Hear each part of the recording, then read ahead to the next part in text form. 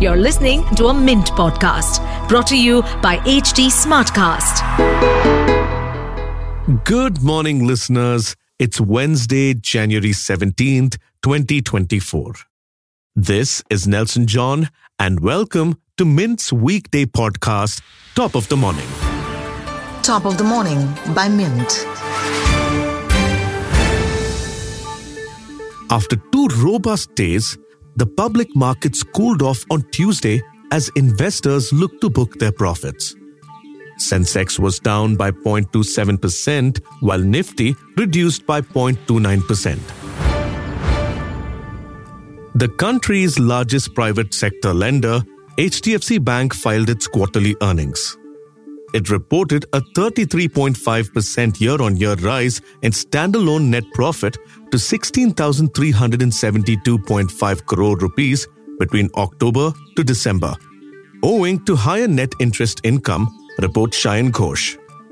These results beat analyst expectations. HDFC Bank sees the coming fiscal year as a crucial one for its growth. It plans to give out more retail loans in the overall loan book. Its share price remained flat on Tuesday as the bank declared its results after trading hours. Social media these days is full of complaints about delayed flights. Viral images of passengers eating on the tarmac or getting into a physical or verbal altercation with the flight crew are unfortunately common.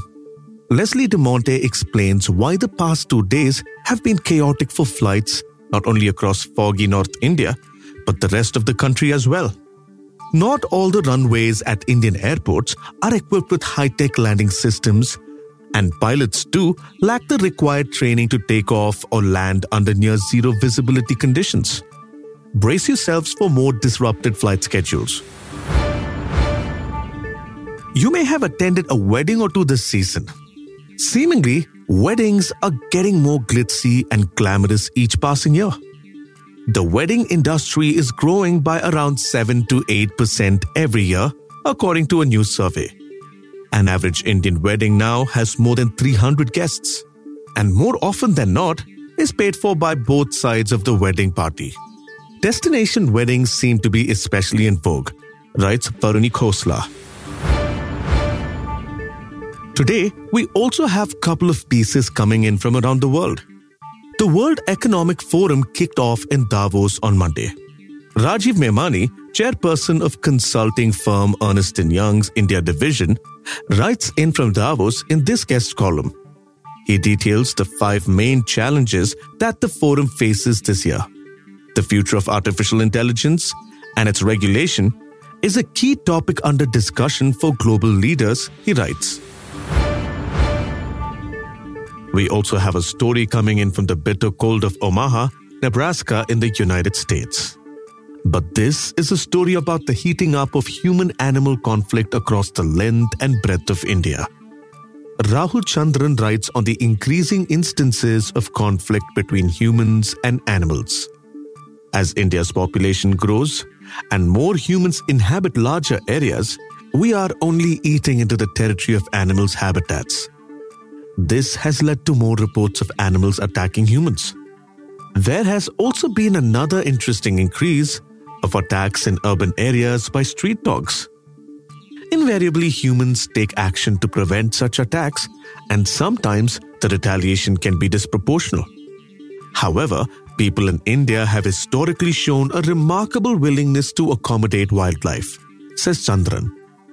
India has a cultural history of shared spaces and we are unique, which is why we have so much wildlife, explains one of the experts quoted in the story.